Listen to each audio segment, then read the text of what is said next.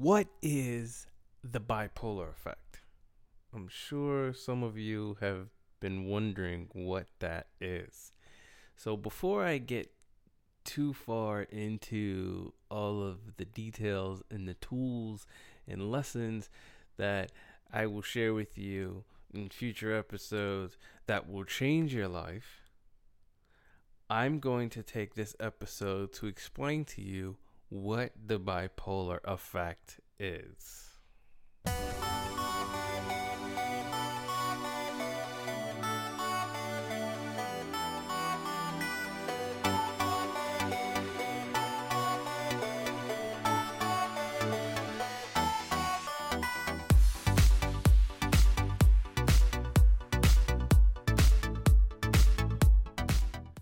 Welcome everyone to episode 3 of the Bipolar Effect.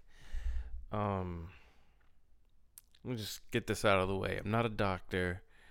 Whatever I say in this podcast is not to be taken as medical advice. Please consult your doctor, your therapist, whatever, for anything to deal with your mental or physical health. There you go. My medical disclaimer. So, ladies and gentlemen, here we are, episode 3. I'm sorry that it's taken so long, but I recently became aware of something that has propelled me to new heights. I'm on a much higher level now. Where I'm operating from at this point, I'm so far ahead that I got ahead of myself in this whole podcast and what I'm trying to do for you all, and I apologize for that, because I really do want to help all those with bipolar, and so. But unfortunately, I'm operating on such a high level, and it just keeps getting better and better, that I'm having to take a further step back in order to help all of you, and that's okay. That's okay. I still really want to do this because in fact, I want to do it more so now more so than ever, because if you can grasp what I'm saying, if you listen to me, if you let me help you, okay, if you just let me help you and do your best to understand what I say to you, and do your best to apply anything that I give you to apply, then I have something amazing in store for you. I mean, there's so much more to be done, that you can do with your life, that is so far beyond this whole bipolar thing. Um, so, but before you can get onto this next level, this higher level that I'm on, you got to get through this bipolar thing. You got to. All right, this is your basic foundation here. You can't be walking around with this disorder and thinking that you have this problem. That's just gonna hold you back. It's always gonna hold you back until you understand that it doesn't have to. Until you understand that there's nothing holding you back to begin with, but yourself. So, which leads me to the bipolar effect. What is the bipolar effect? So the bipolar effect is a phenomenon. Okay, it is how you have basically misinterpreted your emotions in a way that has caused those around you to misinterpret you. Right? And this is what has led to the term bipolar disorder, the label, the this whole industry that evolves around that. It has it is what has led to this mental uh disorder. Okay. Emotional disorder, whatever you want to call it. It's considered a disorder right now, and it's going to be difficult to hear, but you did it to yourself. I'm just telling it like it is. Okay, you did it to yourself. I did it to myself, but I undid it, and that's what I'm here for. Now that's why I've created this, is to help you understand how to undo that. So that's what the bipolar effect is. It is a phenomenon, okay, that is basically, how those of us who are bipolar have created something that isn't real. Okay. Um so just to give you a little insight, um I was hospitalized when I was 14, and I had hospitalizations after that as well, as I got older. But when I was 14, and I'll get into those in future episodes, for those of you who would like to know more about those kinds of things. Um, but when I was 14 was my first hospitalization. I say a hospitalization meaning for bipolar. I was in a mental institution. It was actually a pretty nice one though, a bit of a resort, not actually a hospital. Okay, but some sort of facility, for um, people having mental issues. So it was in that place for some time, and a lot of really crazy things happened in there. I really lost it in there.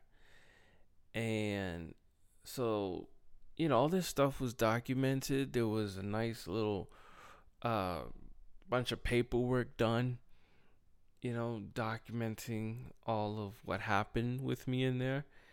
And so about flash forward about 15 years. Okay. I was about, no, wait a minute. Actually, it's about 12 years. 12 years. I was like 26 when I saw the report. I saw the paperwork on, all the details as to what happened in there. I mean, obviously I knew what happened from my point of view. I knew what I was doing and my experiences, but I didn't know how that was interpreted by the medical professionals there, doctors. Um, so I had actually got my hands on that file 12 years later, and I'm reading through it and I'm thinking, holy shit, that looks pretty bad. Like, I came off as a loon, and therein lied my first diagnosis as a manic depressive, which is basically bipolar, and it was pretty clear cut. I mean, anybody reading that would say, hey, this kid is the real deal, bipolar through and through. Um, but so after reading that, I realized that, you know, they came to that conclusion through observation. The only way they were able to make that diagnosis, come to the conclusion they came to, was through observing me, through watching me day in and day out, and taking notes on what I was doing, as far as like my behavior and my actions. And so I realized, and this is a pretty obvious thing, but you think about it, they that's not something that they would have gotten from, say, blood work. If I had blood work done, and they looked at my blood, which I've had blood work done a bunch of times in my life, and that's never revealed. That never reveals would never reveal that you're bipolar. Okay, that's just not how you're going to be diagnosed as a bipolar. It's going to be if you're in a setting like that where I was, and in a mental institution, where you're being monitored, then it's very easy to diagnose someone that way. It's a very objective thing. Uh, but if you're getting diagnosed with, if you're going to see a therapist and getting diagnosed that way, um, then they're basically just going off of what you're telling them. They're not monitoring you in your household or in your day-to-day activities out there with your friends and whatever you're doing. They're just going off of what you're telling them, and they're taking your word for it. Hopefully, in a situation like that, you're honest with them, and if you are, then and they diagnose you as bipolar, then once again, that's you basically just being you. And so it's a pretty fair assessment. It was a fair assessment of me in that place, and it's a fair assessment anytime you're diagnosed as bipolar, if you're just being yourself, and whether you're being monitored, your actions are being monitored, or whether you're just describing what you go through. um that's how that happens. So basically what it comes down to is people only know you're bipolar by what you do, by through your behavior, through the way you act, through the way you behave. You can change that, right? So, and so basically you've misinterpreted. What I'm trying to get at here is that you've misinterpreted yourself. You have emotions that you've misinterpreted. And as a result, this is why people think you have a disorder. Um, because I know you're being yourself, and you think that well, then if I'm just being myself, and this is the diagnosis, this is the assessment that they're making of me, then it's pretty genuine. I have a problem. But that's not the case, because the case is that you basically just don't understand what's happening with you. And that's what I'm trying to help you all with, is to understand what it is that's going on with you, so that you can start interpreting your emotions correctly, so that you can have a proper understanding of why you're different. And I've mentioned this in a previous episode. You have an emotional sensitivity. That is not a problem. It's not a disorder. It is just that, what I just said, an emotional sensitivity. You are receiving more emotional feedback than most people. And so all you need to know, all you need to do is interpret that. You need to understand it, interpret it correctly. As long as you do that, you're not going to have these episodes. You're not going to have these highs and lows that last for long periods of time. Or they're not going to be so erratic either. Um, and I'm not going to get into that in this episode, because I just want to talk about what the bipolar effect is. So, um, basically, I know that I'm sure that some of you have probably thought in throughout your life that you're okay, right? Because when you're not having highs or lows, you might start to think that you're fine, that you don't have a problem, that you're not really bipolar. You just um had a few episodes, but you're good now, right? You got this. And so you may have tried to convince people that you're okay. You know, you're thinking you're okay, so now you want to let your friends and family, maybe even your doctor, know that you don't need medication anymore. You want your friends to know that, you just had a moment, you're fine now, you had a little episode, you're good. You let your family know they don't have anything to worry about anymore because you're fine. You don't know what was happening with you, but point is, you're okay now. Problem with that is that because you've misinterpreted yourself to the point where you've misinterpreted your emotions to the point where you've behaved so erratically and acted so outrageously that you have been diagnosed, that you've required medical attention or some sort of treatment, that no one's going to believe you. They're so that's part of the bipolar effect. That's part of the phenomenon, right? That you have created something that seems as if it can't be undone. Because when you decide that you are okay, your friends and family and any medical professionals that you see are going to remind you of why you're not. But guess what? They don't really know you. They only know what you've led them to believe about you.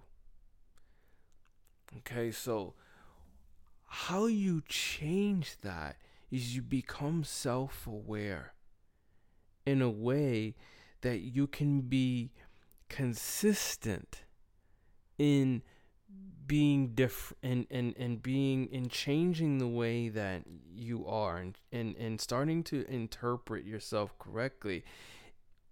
You get the right mindset. Once you adopt the right mindset, and all you have to do is be persistent. If you know, if I can get you to understand what's going on, what is really going on with you, and you can start to do things differently, the proper way, and you can stick with that, which you should, because if you can come to believe in, or even better way to put it, if you can come to fully understand what is really going on with you, then there's no reason why you shouldn't be able to be consistent. And when you start doing that, regardless of what anybody says, if you keep on with if you continue with this change, if you transform, if you have this transformation and you don't relapse into this this thing that makes people into these behavioral patterns that cause people to think that you have a problem, that you have a disorder, then they're going to start to change with you. Their attitude, their opinion of you is going to change right along with you, because they will have no choice but to do so. The same way that you have led people to believe that you have a disorder is the same way you can lead them to believe that you do not. Right? Now, there's one caveat to all of this. I want to point out that, when I say that you're bipolar but you don't have a disorder, that you don't have a disorder but you're still bipolar. That bipolar is still a real thing. It just means that you don't have a problem. It just means that you're emotionally sensitive, that you receive more emotional feedback, more input, it's a bit misleading. I'll admit that it's misleading, because bipolar disorder, those two words are kind of mutually exclusive. I mean, bipolar it's basically a word to describe a disorder. So to say someone is bipolar is basically to say they have a disorder. So if you take the word disorder out of it and say someone's bipolar, that still is saying they have a disorder. It's just a shorter way of, it's just, you're just leaving disorder out, but it means the same thing. So it's a bit misleading, but I just am trying to chip away here and just go one step at a time and let's just start with taking disorder out of it and see how we can kind of um see how just being bipolar can somehow take us in a different direction. Or at least you. I mean, I'm already in another direction. I've been going in another direction, and I'm even so far gone in another direction that I can't. I really want you guys to catch up with me so I can show you even more amazing things about yourself.